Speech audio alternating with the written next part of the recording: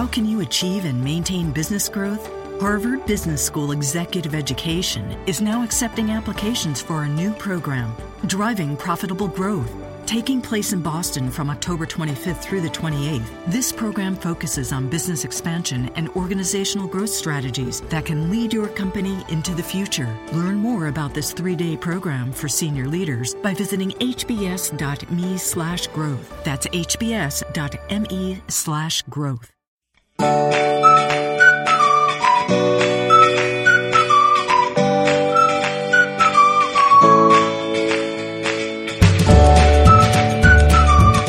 Hello there, everyone. We're locked in for episode 23 of Locked On Thunder, presented by the Norman Transcript. I'm your host, Fred Katz. Locked On Thunder is part of the Locked On Podcast Network. You can head on to iTunes and search Locked On Thunder to subscribe to the podcast. You can leave a review there as well.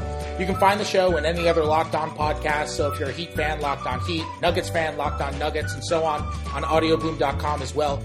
We've been doing this every day since starting about 5 weeks ago. Changing it up now. I'm on every day through Friday, but next week, just one show. It's obviously starting to die down. That's going to be on Thursday, August 4th. After that, going to 2 shows a week through the middle of September. That'll be on Tuesdays and Thursday mornings. If you subscribe, I'll be on your phone. You'll still be able to receive those the exact same way. We're just going to 2 a week until the season actually starts because there's not that much news now. But let's get to the show. From CBS Sports, joining me today, a man who is taking a break from tweeting, which is really a big deal for him, Matt Moore. What's up? I'll have you know that I spent the day hiking with a 1-month-old in the Rocky Mountain National Park and barely tweeted at all today. Wow. So there you go. How many tweets for you though is barely tweeting? How many did I do today? I plugged the column. 1, 2, 3, 4, 5, 6, 7, 8, 9, 10, 11, 12, 13, 14, 15, 16, 17, 18, 19, 20, 21, 22, 23, 24, 25, 26, 27, 28, 29. Oh my 30, gosh. 34. 34 is like not that bad. I probably do 34 a day or something like that, but it sounds bad. It doesn't sound good. It doesn't sound good. I mean, look, for you it's nothing. But that's like an hour's worth for you. You're like, do you follow Larry King? Yes, I do. You know when Larry King does It's My 2 cents and just like goes like every minute just has a new random tweet?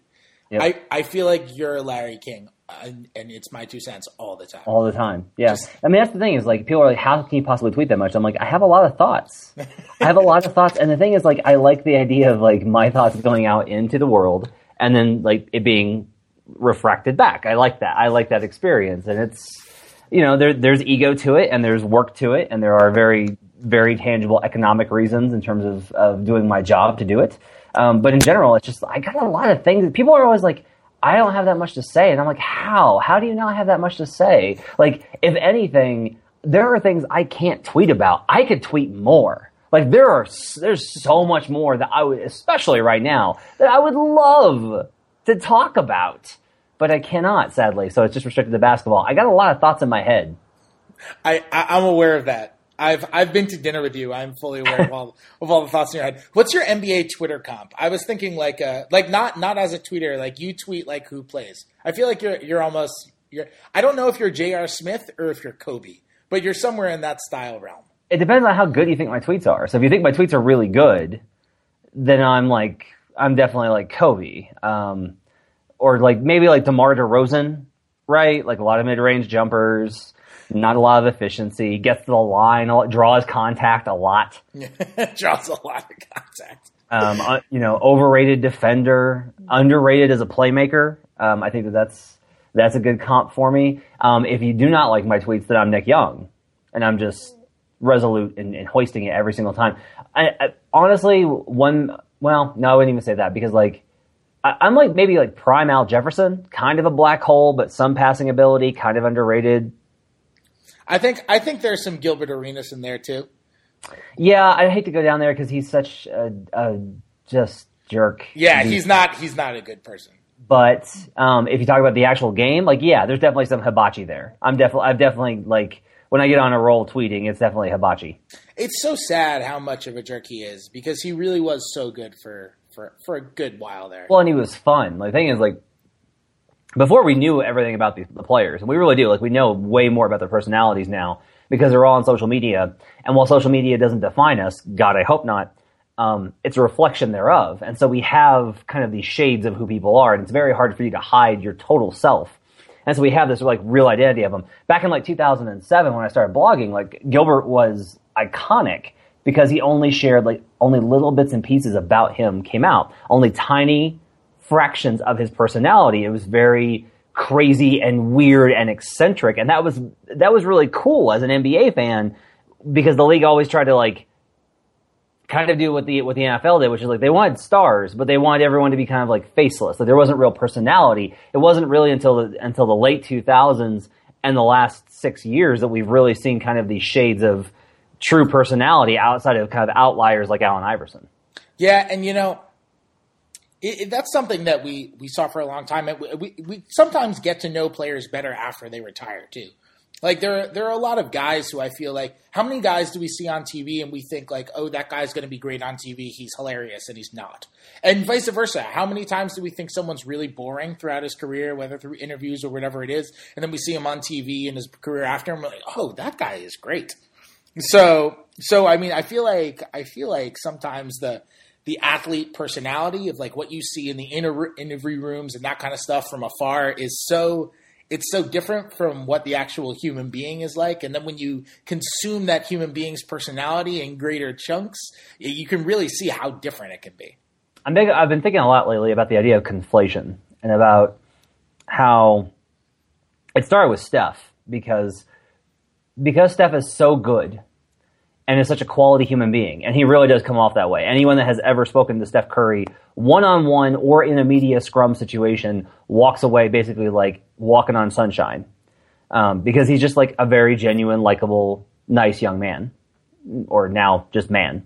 But because he was so good at shooting and he is the best shooter of all time, this season in particular, we started to kind of conflate things. We started to say, like, you know, Steph Curry, well, he's definitely one of the top 5 best passers in the league. Well, that's just obviously not true. Like, in order to be a great passer, half of your passes need to actually reach the intended target.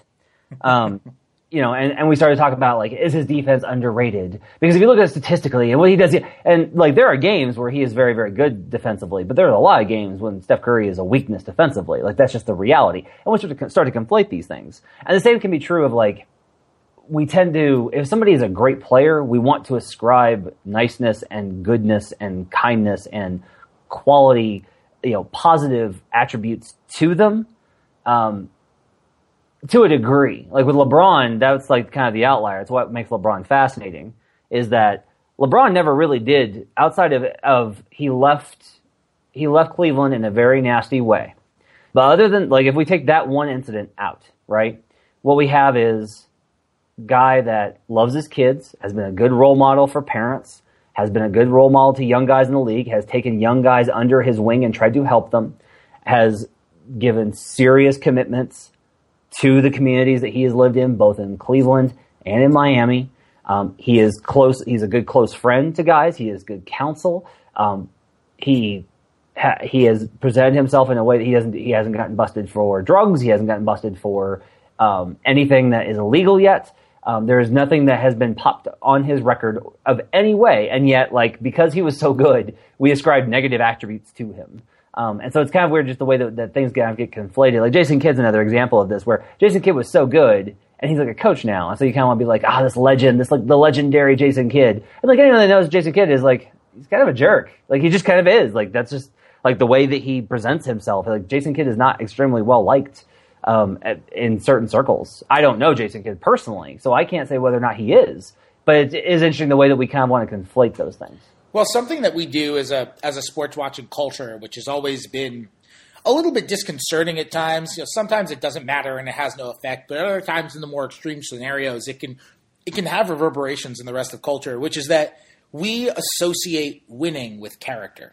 And we associate succeeding on the field or the court or whatever it is with character. I mean, like when we talk about whenever an underdog wins, why do we say they win? They didn't win because they schemed better. We didn't win because we misevaluated them and they were better than we thought they thought, or they were better than we thought they were. They won because they had more heart, right? Yep. I mean, they won because they tried harder. They played harder. They were the younger underdogs. And maybe that's that like sports movie culture. And that's kind of the resolution of every sports movie ever made. If you have more heart, then that's all that matters and you're going to win. And maybe it goes greater beyond sports and into like our culture of where we kind of have built up a culture of believing that the harder you work, the more likely you are to succeed, which isn't always true. There are very clearly other factors which come into whether or not you succeed, whether that's in sports or in life or whatever it is. And we associate it with character. I mean, how many times do we see a guy come back, and I won't even say any names because it's not necessary, but how many times do we see a guy come back from doing something despicably horrible off the court or off the field? Something that has nothing to do with sports, a crime or whatever it is, and they come back, and then we see the redemption stories on how they've changed their lives, right? And those don't come until they have success on the field again. That's when they come. So it's something that we do this in sports, and it's a weird phenomenon, but I think we probably do it in every facet of life. It just might be the most obvious in sports because sports are one of the only parts of life. It's one of the only professions where we can actually look at a statistic and be like, okay, that guy's good. That guy's not as good. Look at the number. Yeah, it's interesting in that this gets to kind of like a two kind of part thought of. So the word narrative got to be really negative about 2 years ago. On Twitter in particular, it was used as like, it basically, if you were talking about a narrative, it meant something false. But Howard Beck is big on this idea of a narrative is neither true nor false. Like a narrative is just a story. And to act like sports are not a story is it's ludicrous. Because in the end, that is what we're watching. Like we want to see individuals try and succeed or fail as part of a larger story. Like that is what sports are. The issue is that most oftentimes the way that these narratives present themselves, however that's created, whether it's just circumstance or the zeitgeist or whatever, it creates sometimes false narratives, which is what you're referring to. And media in particular, we balk at those because we're like, that's not the truth. Like, that's not what really happened. He didn't change his ways. He's not a different person. He has not turned a corner, or this isn't a bad guy. He is not a villain. This isn't hubris. This isn't karma. It's just simply these factors that are involved in a larger basketball world, which is far more complex. What's interesting from that is I go down that road naturally, but every now and again I stop and I ask myself this question: does it matter? Does it really matter? Because sports are consumed on a macro scale. They're consumed in a cultural level. And to those degrees, those narratives, whether they're true or not, exist and are true for the people that experience them, because they're never going to have access to the real truth of the human beings or all the complexities that most of us do. And so I'm actually reading Klosterman right now, his new book, and it's got some interesting stuff about this, about the idea of dueling narratives, about how they can both, in the modern era in particular because of the internet, that there aren't rival narratives. They can both coexist. And so that's kind of an interesting idea of LeBron is neither the hero nor the villain. He is the hero and the villain. Kevin Durant was both right and wrong for leaving Oklahoma City. Russell Westbrook is both good and bad for your team. Like, all of these things are simultaneously true. And so, like, that whole fight feeds into the idea of narratives and what kind of role they play, which I'm sure most people were not expecting to encounter on a podcast about the Thunder, but here we are. Well, speaking of narratives and stories, you wrote about kind of how narratives and stories and perceptions can affect the way that we view super teams this week. And I thought it was a really fun read. You can go read that at cbssports.com. Basically, whatever is or isn't a super team, how we view it, why we view it, basically all on that. And what are the recent super teams or what are close to recent super teams in the league is basically what the piece is on. Your general thesis was that super teams, what makes a super team, it's about perception. It's about a way it came together as much as it's about the actual talent. And something I thought was interesting, you had Garnett, Pierce, Allen, Rondo Celtics team as a definite super team. And from a talent perspective, that's clear. They won a title, and that, you know, it's 3 first ballot Hall of Famers there. No one really talks about them with the same rage as they talk about the Warriors or the LeBron Heat or some of the other, you know, super teams that have come along the way. That Steve Nash, Dwight Howard Lakers team would be under that category as well. Why do you think it is that people don't talk about that Celtics team with the same amount? I have my own theories, which I'll get to after. I want to hear your answer first. I'll hang up and listen after this one. But why do you think it is that Celtics team doesn't necessarily get talked about. And it's Boston. Like, it's not like it's an under the radar market or a place where people are willing to hate Boston teams. That's clearly a thing. Why weren't people enraged when, KG forced his way to the Celtics and Allen ended up going there too? Well, a couple things. One, Garnett didn't force his way. Well, okay. Garnett may have forced his way to the Celtics, but Garnett was always very careful to always protect against that concept.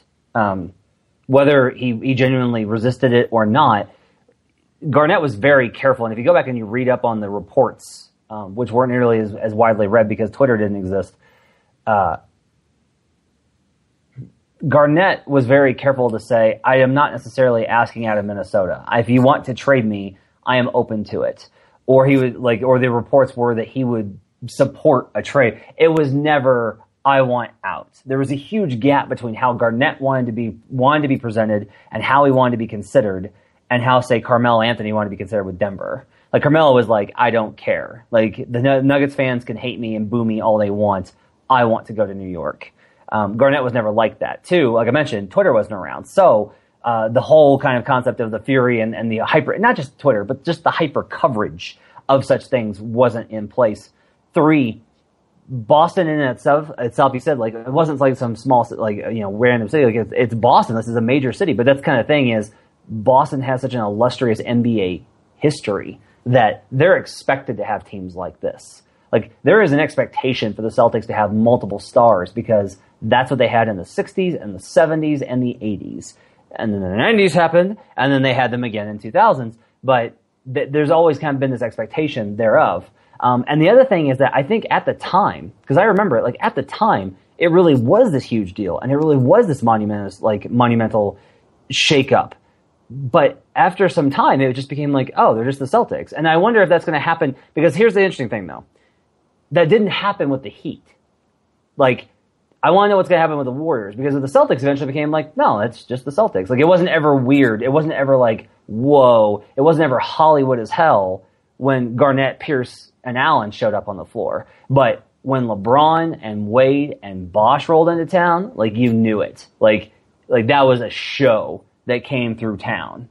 And I don't know what's going to happen with, and even all the way really through the end, that was kind of the case. Like, the Heat were still the Heat. Versus the Celtics they're the Celtics. They're a championship team. They're a contender. They're led by Hall of Famers. But it wasn't the same kind of level of attention. And that's kind of, like you said, it's kind of perplexing. I think all those factors kind of combined in there. Part of that, I think, is probably that Garnett and Allen and Pierce, to a degree, were all past their super prime. And I talk a little bit about that in the piece, about how in order for it to be like a real legendary super team, like, that team qualifies, but kind of just barely, because you have to have all of the people still very much in their prime. Right. And I think another thing which you kind of touched on, which is, I think that Twitter, not just Twitter, but social media thing in general is true, because a phenomenon that we've seen over the last 10 years or so in especially in sports culture is, and not just in sports, in politics and in everything, is rage building on rage. And whether you want to call it faux outrage or whatever it is, rage builds on rage. You see somebody else on your timeline is pissed off, and then you see another person is pissed off, and then you see your entire timeline, or your entire Facebook wall, or your entire news feed, or whatever it is, and everybody's tweeting about, or Facebook statusing about, or whatever it is, the exact same thing, and they're all angry. You get angry, and there's a domino effect. It snowballs. And I think that's something that we've seen with the super teams too. That wasn't really a thing. Look, we had Facebook in 2007. It was different. Social media environment was totally different. That was 9 years ago. So, social media was completely different 9 years ago. And I don't think that, maybe the infantile stages of that sort of effect were coming into play, but it wasn't like what it is now, when you kind of get, immediate reaction to everything that's going on. And yeah, I think overcoverage is something too. People see something over and over and over and over again, and they get annoyed with this. How many times do I tweet something about Kevin Durant in the last 2 weeks, and some Thunder fan tweets at me, "Why are you tweeting about Kevin Durant? He's gone. Forget about him." Like, people see things over and over again, and they get upset with it. If it's something that initially annoys them, then all of a sudden they get ticked off, and then they get really pissed off, and then it just builds. And so I think that's possibly another thing as well. I just think that's an interesting. I've always thought that was an interesting case. I think them being built by trade specifically had something to do with it too. Yeah, that definitely is true. If you add a player in trade, it's considered to be appropriate. If it's added in free agency, there's outrage for because there's a player decision involved in that. Like the player decides, and we still, as much as I hesitate against I do hesitate against these kind of ideas, but I do think we still have a little bit of a problem with an empowered player. I think we still have a little bit of it. And I don't even, there's a lot that goes into that from a number of complicated perspectives. The one that is less complicated than some of the other more dangerous ones is one that I actually kind of agree with, which is just the idea of, wanting players to kind of be selfless, to just be like, I just want to help my team. That's a value that we've kind of have instilled in us at every level of competition from the time that we're kids. And so the free agency is at its core, I'm going to get mine and I'm going to do what's best for me. And those go against some of the core values of sports. There are, again, very complicated and damaging things attached to that. So I don't think that they're good.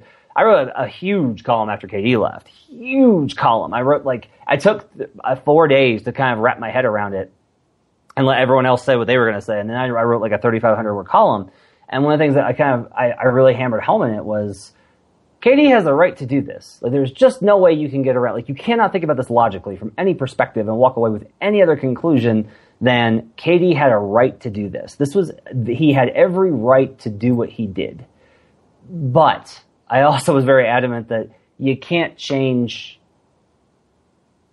get away from the fact that he is not the player that we thought he was. He just is that player that exists in our sports culture in the NBA universe is gone and is someone different. And that's okay. That doesn't have to be bad. It doesn't have to be good or bad. It doesn't have to be a value judgment. It doesn't have to be coward or brave or whatever. It can just be different. And to be clear, I think it's interesting that so much was hammered about Oklahoma City media because there were negative perspectives that came out of there. Nobody hammered Golden State media for writing things like, this shows his bravery and his sacrifice. And it's look, if we want to say that he's got it right and this was a business decision and this was about an employment move, I'm good with that. But we get back to the conflation thing. Don't start adding stuff onto it. It was just Kevin Durant decided to go work somewhere else. Okay, I can go with that.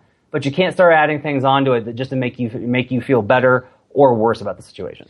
I think sometimes we sensationalize processes like that. And I mean, look, Kevin Durant's free agency clearly had a massive effect on the rest of the league. There's clearly no arguing that. But sometimes we, when we talk about how terrible it was or how great it was, look, Thunder fans, I understand how sports works. Thunder fans deserve to and are going to be, at the very least, upset by that, and at the very most, incredibly angered by it. And I understand that's how it works, and that's the way it should work, because passion in a fan base is part of what makes sports so much fun. Imagine how boring sports would be if we were just sitting around in empty gyms. It would be Orlando Summer League everywhere. It would be horrible.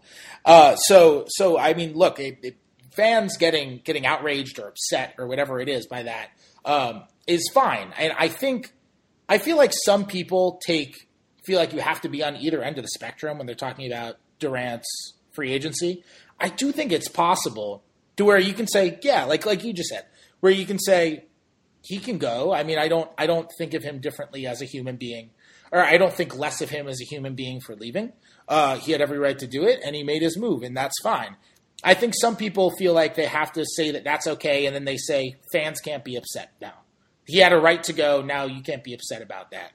I think it's okay for a fan to look at that move, say, yeah, he had every right to do it. But you know what? I think the league is a little bit less fun when a 73-win team goes out and gets one of the three best players and one of the best players in the history of the league. I think it's okay for a Thunder fan to say, yeah, he had a right to do it, but my team is worse now, and that's not fun for me. That's a totally fair thing. And I think I saw I saw takes on either end of that, which in both sides, I was just like, why can't you just be like more in the middle on this? Why do we have to be so extreme on either side? You know, it was weird. Yeah, I think so. When LeBron left, I kept saying, I was like, everyone else needs to shut up about it, but Cleveland gets to feel however they want about it.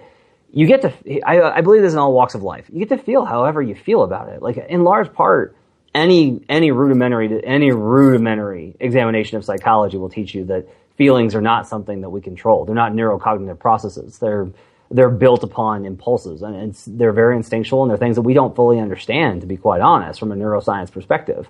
So if we don't understand them, we can't possibly hope to contain them. You don't get to say, like, you shouldn't feel this way. That's not how it works. You feel however you feel. How you act on those responses is definitely part of your responsibility as a mature adult. Like, kids get to feel however they want about it. Like, and I always, to be honest, like, this is like the sentimental side of me. Like, whenever a guy leaves a market, that's what I think of. When KD left, like, my first thought was, man, like, there's a bunch of kids in OKC with jerseys.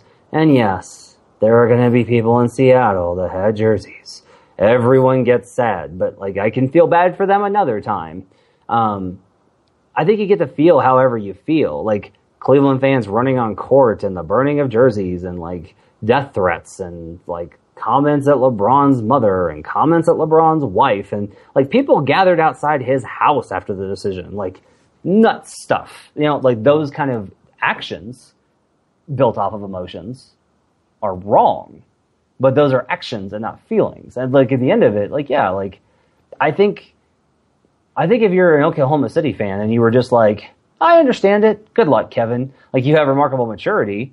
But I think you could also say, like, how much of a fan really were you? Because part of, like, the whole fan experience is it kind of overcomes you with emotion. It really does kind of, it creates something greater in you, both for the good and the bad. It's why, like, most sports writers, when they go from being fans to writers, when that kind of transition happens in being a professional, you feel the loss of that, but you also kind of enjoy the fact that you no longer suffer the negatives as well. Like, that new kind of experience is kind of gratifying in how cold and lifeless it is. I don't miss being a Clippers fan. Not. Oh my gosh. Growing up a Clippers fan, like I've said to my father that allowing me to become a Clippers fan and a Jets fan as a young child should be considered some form of child abuse. Yeah, that's CPA stuff, man. Like that's just got to call up somebody, and that is wrong. There should be at least a fine involved in that. Now, I've had a pretty good life, I realize, in saying this, but I would say most of the saddest moments of my life have involved the Clippers and the Jets. Like that, they've led to so much depression and anxiety in my life. I would say the most anxious times, like just being on edge, like about to just stressed out of my mind, have become from the Clippers and the Jets when I was like 11 years old. You know, when the Clippers were just consistently horrible and the Jets were either not good or losing in the most heartbreaking possible fashion in the playoffs. So yeah. Yeah, I mean, sports are irrational. Jerry Seinfeld has a really funny bit about rooting for laundry, which is like probably a 20-year-old bit, but is worth Googling and is on YouTube. And it's very funny, and it's about how we exclusively now it's just kind of a saying. Now we say you root for laundry, but that's actually from a Seinfeld bit, I think, which is really funny. So something in your super teams piece, you mentioned the Thunder is not a super team, and your logic is right. You said you have to sign somebody or trade for somebody to be a super team. The Thunder drafted everybody, so they're disqualified. It wasn't based on quality. I'm just wondering. I mean, so I'm part of the dreaded Homer Oklahoma City media. What do you think is going to end up? Because Durant's gone now, Ibaka's gone, Harden's gone. In 20 years, when we look back on this team, what's their legacy? Like, it's something that I've been struggling to figure out so far. I think I just need more to be removed a little bit more, just a little bit more time to kind of figure out exactly what the legacy is going to be. Are they going to be the 90s Jazz? I really don't, I'm not sure how people are going to remember the Thunder. Are they going to remember them? I don't think they're going to be remembered as a full-out success. Just because in 2010, 2011, 2012, when they're in the finals, you look at that roster with Ibaka and Harden and Durant and Westbrook, and you think this team's going to be back here at least a few more times. And then, Harden gets traded and they have some injuries and they have some unfortunate luck, and they never even make it back there. I mean, they made it back to 4 Western Conference Finals in 6 years, but it's, I don't know if it's going to be looked back as a success. And I feel weird saying that because I've always been the person that says that it shouldn't be championship or bust. It's such a silly mentality to be championship or bust. Making it to the Western Conference Finals 4 times in 6 years is an amazing accomplishment. And you can make a very, very legitimate argument that 4 times in 6 years in the Western Conference Finals is way more impressive than 1 championship and then never getting close to there again in 6 years. But at the same time, it's just hard for me to figure out exactly what the legacy is going to be for this team because of that dichotomy, Failure and success in sports is dictated by expectation. It is entirely dictated by expectation, because you can't fail if you win a championship. However, you can fail in a quest to be a great team. Like if you're supposed to be an all-time great team, I don't think that I maintain that anyone that was there and really watched those teams would not believe that the 2010 Lakers or really even the 2009 Lakers were a great team. Not an all-time great team. They were the best team that season by a pretty wide margin both years. But that doesn't make them great teams. I don't put those Lakers on stack with the 2014 Spurs, the 2012 Heat, the 2013 Heat, the 2015 Warriors, the 2007 Spurs. I don't put them in those kind of conversations. I just don't think they were as good. They were a championship team, but they weren't all-time great. And so I think it's okay. Every team is going to have expectations on it based off of the personnel and the situation. And the Thunder's situation brought the expectation of winning a championship because you had 2 top 5 players in the league. We lose a lot in that. We lose, how much it takes everything else, how hard it is to get to the Western Conference Finals 4 out of 6 years. We lose track of, how hard it is to develop 2 of the best 5 players in the league? They don't get any credit for that. We act like talent is inherent. But the reality is that many players, and players would tell you this because they're like, man, I played this guy in high school. He could have been one of the all-time greats. Well, why didn't he? And it's for mental reasons. But a lot of times it's well, he got drafted here, and then he didn't really have the situation, and then this, and then he got injured, and it's opportunity. Players always say that it's all about opportunity. The Thunder gave their best players the opportunity to be 2 of the top 5 best players in the league. How will we view them? I think the best comparison to me is that they're going to be a better version of how real basketball aficionados look back at Kemp Payton Sonics. That's a very good comparison in terms of Kemp. It's an ironic pick, too. Kemp at his best was a force of nature. And Gary Payton really has slipped under the radar for an all-time point guard. That guy was incredible on both ends of the floor. And they were so much fun to watch. And it was an experience. That was a team that while Jordan was dominating the headlines, I would just do anything possible to get my Sundays free to watch that team on national television. It was insane. I think that we'll probably look at them as a better version of that. It's a shame to me because, 4 out of 6 times they made the Western Conference Finals. That should have been good enough. And that should have been, honestly, it should have been good enough for KD. It should have been good enough for KD. No matter what they offered him, not should have been. Again, it's his decision. But you can't help but put yourself in that situation. And I just wind up walking back and being this team drafted me, believed in me, helped me grow, put me in the best position, helped me win an MVP, helped me get to the finals, helped me get to 4 of 6. At some level, I'd be look, man, y'all done your job. You're willing to pay me. You're going to offer me top dollar. You put a top 5 player next to me. You've clearly shown that you're willing to make moves in order to try and get more talent. Did you screw up with certain trades? Maybe it's complicated. I don't want to get into that here. Yes, you're going to make mistakes. We act the Thunder were supposed to never make a mistake? They're just supposed to never make a mistake because they're supposed to be the Warriors and get gifted with Steph Curry's ankle, limiting him to a $13 million deal, which a former coach on that staff told me we didn't know if he was ever going to be a 55-game player per season ever. That's what you're supposed to do. But I think that in time we're going to look back at this, and at least I'm going to look back on it, that era fondly, and I'm going to be sad that it got broken up and say, like, man, that was a special combination. Watching Westbrook and Durant, for as much as everybody complained about how much it didn't work or the stagnation or whatever, when they were on, that team was a terror, and it was so much fun to watch. Yeah, I mean, honestly, this team, the irony here is that this team may have peaked in the final series it ever played. Like the best series that this team ever played may have been the last series it ever played when they lost to the Warriors. They were rolling. Like they played so well those final 3 games against San Antonio. And I realized that the 2016 Thunder are totally different from the 2011 Thunder.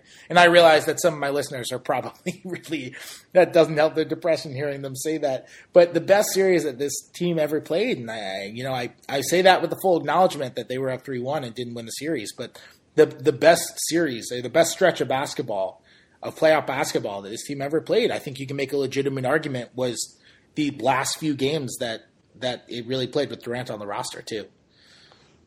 Like it had a future. So it was, I don't know. I'll write a piece at some point on kind of where they stand, but it's so hard. You know what I mean? Like it's hard to say that a team that went to so many Western Conference Finals and had a Finals appearance didn't meet an arbitrary goal that we set for it from the outside. And say that that's fair. But at the same time, it's also, I think, hard to argue that it fulfilled its entire potential. When did they lose to a worse team? Like that's part of the thing I always get back to is, okay, 2011, you can maybe argue they lost to a worse team, but the Mavericks were special that year, and the Thunder just weren't ready. Like they just weren't ready that year. 2012, they lost to the best player in his best season. I will put 2012 LeBron up over any of them. And I've done a lot of research on this. 2009, 2013 are the other candidates for the best seasons of LeBron James ever. I will take 2012 for what he added in the post and how he played defense that year. You faced that team with that combination of talent. No, I'm sorry. It's okay for the Thunder to lose in 2012 in the finals to LeBron. 2013 is the argument. That's the Memphis series. But that's Westbrook.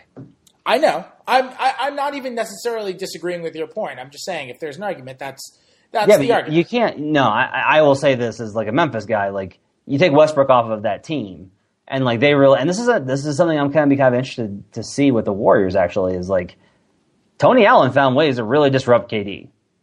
He was awesome in that series. There are ways to bother KD. There are ways to do it. It's tough, and he gets better every day. But there are ways, and without Russ, Memphis was able to do that. With Russ, they definitely win that series. So to me, it's just like they got hurt. So 2014, right? San Antonio and Ibaka hurt. Ibaka, you lose to a Spurs team that put on the best shooting performance I have ever seen. Even counting the Warriors, I've never seen a team shoot like San Antonio did in the 2014 finals. Like they were just insane that year. And you had the Ibaka injury. And you went to overtime in Game 6. You went to overtime in Game 6. You lost in overtime to one of the best teams ever in overtime. I got to give you the pass. And then, 2015, KD. 2016, you got beat after being up 3-1 because Klay Thompson had himself a game.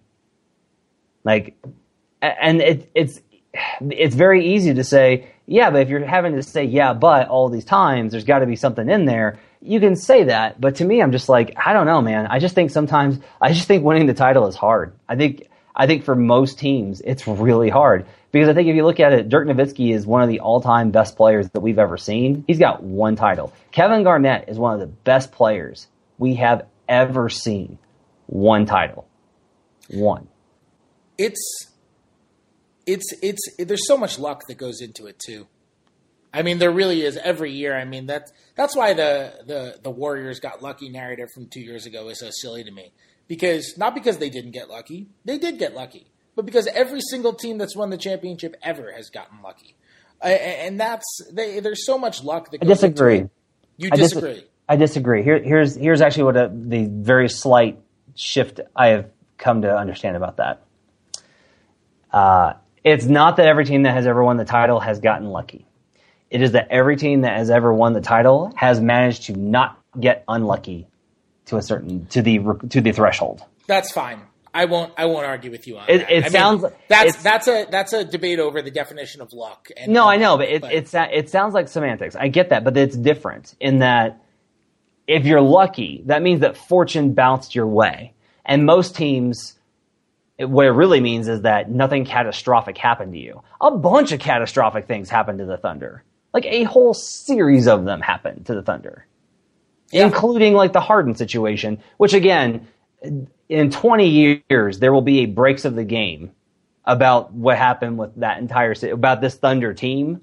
Somewhere, someone's going to write that book, and then we're going to be like, "Oh, that is not what we thought." Okay, that situation looks entirely different now. Yeah, which is honestly part of why I think it's difficult to figure out how we're going to look back on this team. I mean, yeah. It's tough to know this stuff from the outside sometimes. Quickly before we go. What was your reaction when you saw the Dion Waiters contract? I was mad because I have a thing set up to automatically delete my tweets just because I find them to be disposable. And honestly, I want to keep my total down so that it doesn't look as horrific and embarrassing. 300,000 isn't, I think there's a threshold for that. Shut up. I think once you get to like 200,000, that's kind of all the same. But it's not. That's the thing. Is to me, it's very much not because I just found myself like watching me like, no, how did I go up by this much again? So I had actually tweeted several weeks ago on like July 4th, before KD's whole thing or after or some point, about when there was talk of like Wade and like this could really happen. He could really leave. I tweeted, from the rubble, a single flag for Waiters Island rises over Heat Nation. And so I'm mad that got deleted. That was my first reaction. I think I felt bad for him because I was hard on Waiters as a prospect, as a draft pick, as a rookie, as a I've been hard on him the whole way. Like so much about his game bugged me. And yet this year I was like, man, he really got it. Like he decided that he was going to be a team player. He was a fourth weapon. He was complimentary. He played defense. He did everything that he was asked to do. Like he made the sacrifices to be a winning player this season. And his reward was that he lost a lot of money. And I was like, that sucks. Yeah, it does. I still think he's in the position to where, and I think you would agree with me on this. I think he's in the position where he's 24 years old, and if he comes out, it almost seems like, I mean, look, it's clearly a prove it to me contract. And he can become a free agent next year if he doesn't pick up his player option. It seems to me like if he goes out there and has another year with Miami where he kind of he's done a lot of the housekeeping on his actual reputation, but it clearly wasn't all the way there. And whether that's fair or not, that was what dictated part of the market for him, at least to some degree. And it feels like if he goes to Miami and has another year where he just, from a mental aspect, from a personality standpoint and from a production standpoint, is the same player that he was this past year. It seems like he could just be able to get his money, unless there's injury or something along those lines. It seems like he'll be able to get his money next year anyway. I hope so. It'll be interesting to see what happens. That Miami team is kind of held together by a thread. It's a weird team. We realize we're like, man, if Goran Dragic or Hassan Whiteside miss 10 games, not both, if either one missed 10 games, this team probably misses the playoffs. I don't even know if it's a playoff team as is. But it could be. It could be, but I mean, if it is, it's like a bottom three. It's a 6, 7, 8 seed. If it is, but that's what's crazy about the East, though, is like there's so much fluctuation where there's just not a lot you can count on in the East. You can count on Cleveland, Boston, and Toronto. Those are the three teams. I think Indiana's good. I think Indiana's good, but their bench is very worrisome. Yeah, I wouldn't say very worrisome. I think Indiana is solidly a playoff team. I like them a lot. I mean, I think they're going to be like the 5th seed, but I think at some point you have to kind of. I don't know. I have concerns about them as much as I do Detroit or a number of other teams. Yeah. I mean, I guess my point is I wouldn't even put Miami in that realm. That's a weird. It's just a weirdly comprised team, and that Tyler Johnson contract I thought was weird. Look, I like Tyler Johnson. I think he's a good player. It's not even the total money that makes me think it's a weird contract. It's just the poison pill in it. The question is basically, if Tyler Johnson were a free agent in 2018, would you sign him to a 2-year, $40 million deal right now? And no, I wouldn't do that, especially given his injury history. So that was – Tyler Johnson said that he threw up when he saw the money. Even Tyler Johnson was like, whoa, Tyler Johnson's getting that money? Like Tyler Johnson said – Manny Navarro tweeted out today from Miami Herald. Did you see that? He tweeted out to Tyler Johnson said he threw up when he saw the money. I saw that. I do think it's going to be interesting to see with OKC. I want to know what Sam Presti does because I have to commend them because after Durant leaves, I've seen so many teams when the star leaves, they just start plugging in bad contract veteran replacements, trying to keep themselves in playoff contention. And like Presti kept austerity. Like, there was a level of restraint shown by the Oklahoma City Thunder, and that will be, that's often criticized as being cheap, but they really they didn't commit themselves to any huge mistakes. And I thought that was a very smart move on their part. Right. I mean, look, I think there are moments in the Thunder's history where you can criticize them for, being cheap or not spending the way that people want them to spend or whatever it is. And I think that's fair. And I even joked about like the Thunder driving around in the Hamptons looking for a hotel and staying at a Holiday Inn. And I joked about how like, come on, Clay Bennett, just pay for a helicopter. Come on, man. Like you can do that. But like this wasn't an example of being cheap. They don't want to give out bad contracts beyond this year. And they have to stay under the cap in order to just leave open the possibility of re-signing Westbrook. Because whether you think that Westbrook, you have to be $9 million under to renegotiate and extend Westbrook, and whether you think that Westbrook is or isn't going to, if you think that chance is greater than 0% that he's going to re-sign, you have to leave open the possibility. Can you imagine how terrible of an organizational move that would be if they didn't leave open the possibility and then Westbrook came to him and was like, you know what? Let's do this. Let's extend. And they were like, we can't. We spent our money on Mario Chalmers. Like, can you imagine how terrible that would be? So I mean, look, and I don't mean to knock Mario Chalmers. I like Mario Chalmers, but I mean, that's, the first free agent that came to my head. But I think one thing that will be interesting, I think, is eventually somebody needs to write a piece, and I'm not sure how. I certainly don't have the reporting chops to do so, but I think it needs to be done of, okay, why can't small markets pay the tax?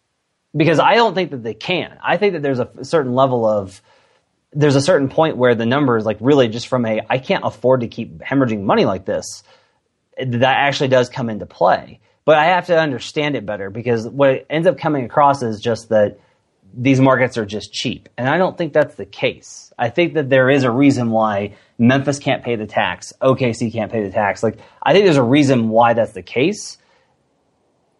Someone I think eventually is going to have to write it. So that's my suggestion for, someone that lives in the market and covers the team for a local paper and has time on his hands now that Kevin Durant's no longer around. I don't know anyone who fits that description. I couldn't tell you one person. Before we head out, what are you up to the rest of the summer? You just you taking any time off? You doing anything? I'm off right now. Actually, I'm on this podcast with you on my vacation. Oh wow, I didn't know that. What a team player you are. I am. It's selfless. I'm telling you. Sacrifice, man. Helping out Freddie from the script. No, I'm on vacation right now. My in-laws are in town, and we're doing some hiking up in Rocky Mountain. I'm climbing my first 14er later in August. I'm climbing something called the Twin Sisters Peaks here in the next couple of weeks. I hope to knock out 4 to 5 more alpine lake hikes over the next 2 months. Other than that, I am going to be actively trying to hide from watching USA basketball because I loathe international competition because it is not actual competition. It's so boring. And other than that, I'm going to be going to the trampoline park with my kid a lot. I've got a 1-month-old that I will be taking a lot of care of as my wife heads back to school. She's a teacher at CSU in a month. And other than that, I'm going to be playing a lot of Overwatch. That's my other big plan for the summer, is to play a great deal of Overwatch. How boring is Team USA basketball?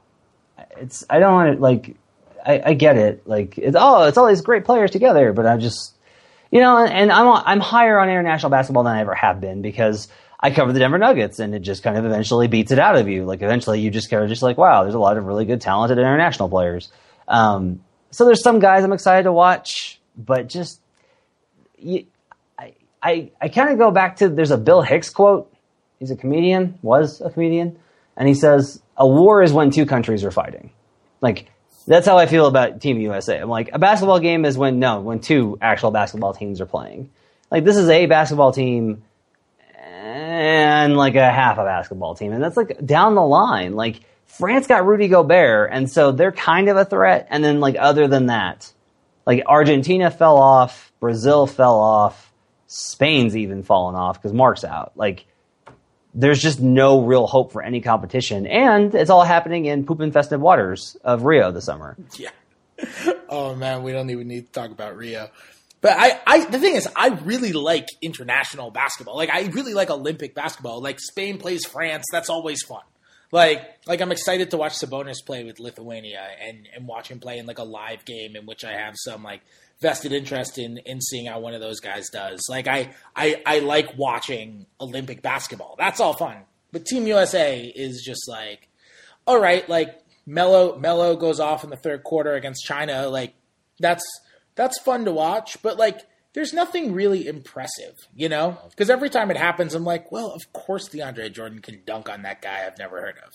Like, it's just like, it's totally, well, like, a lot of it's like competition. Well, here's what's interesting, because, like, Zach Harper really likes it. And he always makes fun of me because he's like, you'd rather watch mediocre basketball. And it's true, though. Like, I'd rather watch Hornets Bucks on a Tuesday in February than, Team USA versus, New Zealand on a Wednesday in August. I just don't, I'm much more keen to, how are these players developing? What's the long-term narrative? How is this going to fit? How is this scheme developing? This was really working early. Why isn't this lineup working? This player's doing well. Oh, that was a really great dunk. Like, oh man, this game's actually getting pretty good. Oh, they're trading shots. Like, that's actually competitive versus like, oh hey, Team USA just bounced the ball off the scoreboard and headbutted it in again. Like, I just don't care. You know what's are there any Olympic sport? Like, are you an Olympic fan in general? Do you like the Olympics? It's very hit or miss for me. I guess here's the thing, is that the Olympics are not something that I will ever be like, oh, I got to turn this on. But if I, like, see that something is on either on Twitter or if I happen across it for whatever reason, I'll be like, oh, I could watch that. Particularly, I like handball. I really like handball. Everyone's got their random Olympic sport that they love, which they don't really know why, and they only watch it every 4 years. Mine is water polo. Yeah. Love it. It's such a fun sport to watch. Yeah, I feel bad for the horses. Yeah. No, water polo. No, I know. I just joke. Oh, yeah, the horses are all drowning. It's great. It's so much fun. It's so physical, and they are ridiculous athletes. And I couldn't tell you the first thing about it. I like barely know the rules, and I watch it the same way. Like I watch it the way that, like, my girlfriend watches basketball when she's watching NBA with me. Like, she just learned that you can trade someone in the middle of the season. Like, she was like, so Russell Westbrook, I was explaining to her the Westbrook thing. She's like, so Westbrook has to be traded by like October when games start. And I was like, no, there's a trade deadline, and that's in February. She's like, but they can't trade him in the middle of the season. She's like incredulous to how you can trade someone in the middle of the season. She's like, awesome. But the rosters are set up and your team's gelling, you're good to go. How can you just trade someone and not even tell them? I was like, that's amazing. She's like, but that never happens, right? They would never actually do that. I'm like, no, it actually happens like all the time. Yeah. It actually might be more common than during the off season. But like, yeah, that's how I watch water polo, but I love it. It's so much fun. The two sports that I wish were big in America, for me that I would instantly stop covering basketball to cover, are handball and basketball. Those are the two things that I would just instantly switch to go cover. Basketball is a funny movie. I like basketball. People say it's bad, and I have no idea what they're talking about. I can't understand what they're saying. Like, I love everything about basketball. I love every single thing about it. It's very funny. Team America is better. If I'm playing the South Park guys game, I think Team America is better. But basketball is very funny, I think. Yeah, it is. What do you have to plug? I know you're on vacation now. Anything you're working on in the long term, or? Let's see. I'm working on a large thing we'll have to see how some calls go. I'm hoping to talk to some people. I want to do a huge thing on post play, because I think next season we're going to see a huge resurgence of it. I think next season we're going to see more post play than we've seen in a while. I think it's going to come from places that we don't expect it.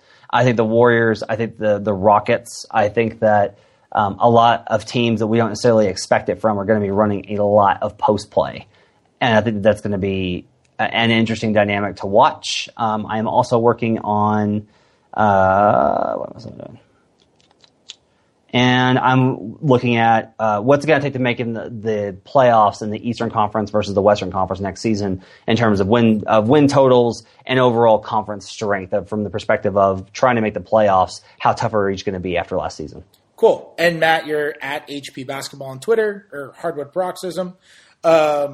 If I assume people follow you already, if they're listening to this podcast, I imagine they already follow you. If you don't, you probably should. Matt's a very prominent basketball Twitter member. Before we head out, just a reminder, with things dying down, I've been recording this every week, and I will continue to going through Friday, but next week I'm only doing one show. I'm going to take some vacation time of my own. I'm back on Thursday, August 4th for that one show. It's going to be out the normal time in the morning. After that, going to 2 shows a week until the middle of September. Those are going to run on Tuesday mornings and Thursday mornings. I may throw in a couple extra shows here and there if there's breaking news or something newsworthy happens or something along those lines. If you're subscribed to the show, you'll be all good on getting those. You can also download those in your normal spot or find us on audioboom.com. Remember, you can head to iTunes and subscribe there. If you have questions or comments, email lockedonthunder@gmail.com. You can also find me on Twitter at FredKatz, FredKatz. I don't tweet quite as much as Matt, although I do think I tweet a lot. Log on to normantranscript.com for all your Thunder needs. And check out Thunder Road. That's my blog there to follow team coverage and what's next for the Thunder. That's going to do it for today. I'm back with you tomorrow for more Thunder and NBA talk. Until next time, Locked On Thunder is locking up.